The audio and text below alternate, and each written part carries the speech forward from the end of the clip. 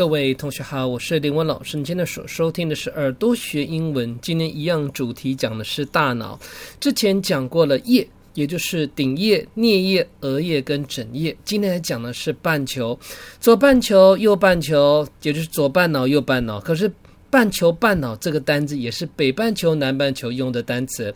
这个字的发音，请仔细听我念 Hemisphere。Hemisphere 基本上可以拆成两块，好奇的话去翻翻字典查一查，就发现到得到很多的乐趣。学语文最棒的乐趣就在自学，当然老师的引导是非常好的。我们来听几个例句吧，你才判断它是北半球还是南半球。其实我都会先讲南半球的这种气候模式、气候类型在北半球是看不到的。他用了一个单词很特别，叫做 parallel。 This weather pattern of the southern hemisphere has no parallel in the north. 情绪反应基本上是大脑右半脑的功能。 Emotional responses are a function of the right hemisphere of the brain.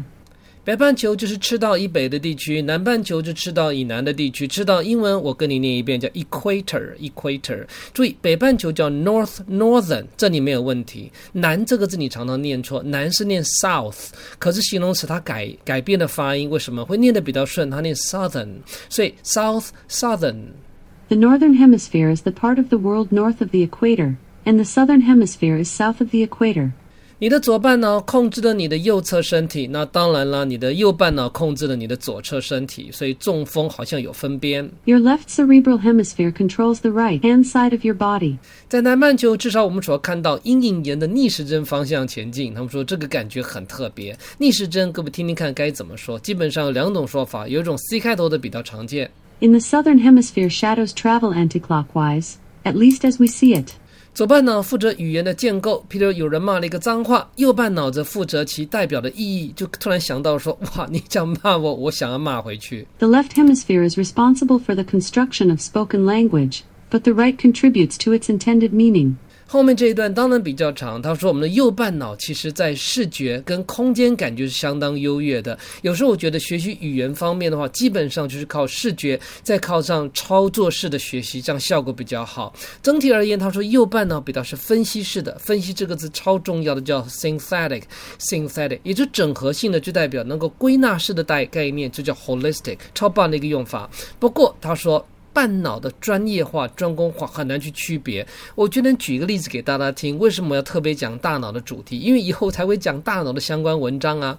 他说我们背一个单词，譬如说我们背一个用法叫做 spontaneous， 这个字你没听过，可是我们听过了之后，你会放在大脑的5-6个地方，超酷的。可是当你越背越多，越背越久，越看次数越多的时候，会集中到一个地方去，超酷的。讲最简单，各位听过水晶吧？我们讲水晶有记忆的效果，你知道吗？譬如说液态水晶显示器 LCD 个就明白了，所以水晶是会储存记忆的。他说当我们记忆到同一个位置的时候，那个地方晶莹剔透，这是以我自己的能力能看懂的内容来跟大家分享。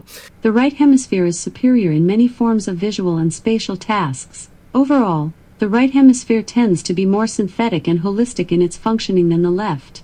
Nevertheless, patterns of hemispheric specialization are complex and cannot easily be generalized.所以我总觉得半脑这个单字、半球这个字都蛮重要的，但因为我们讲到的是半脑，所以牵扯到半球。我们再把今天讲的例句全部再听一遍，别忘记锁定林文老师的 Podcast， 就是耳朵学英文，还有购买林文老师的各种课程，特别推荐饥饿游戏小说，每个月都可以开班呢。拜拜。 This weather pattern of the southern hemisphere has no parallel in the north. Emotional responses are a function of the right hemisphere of the brain.The northern hemisphere is the part of the world north of the equator, and the southern hemisphere is south of the equator. Your left cerebral hemisphere controls the right-hand side of your body. In the southern hemisphere, shadows travel anti-clockwise, at least as we see it. The left hemisphere is responsible for the construction of spoken language, but the right contributes to its intended meaning. The right hemisphere is superior in many forms of visual and spatial tasks.Overall, the right hemisphere tends to be more synthetic and holistic in its functioning than the left. Nevertheless, patterns of hemispheric specialization are complex and cannot easily be generalized.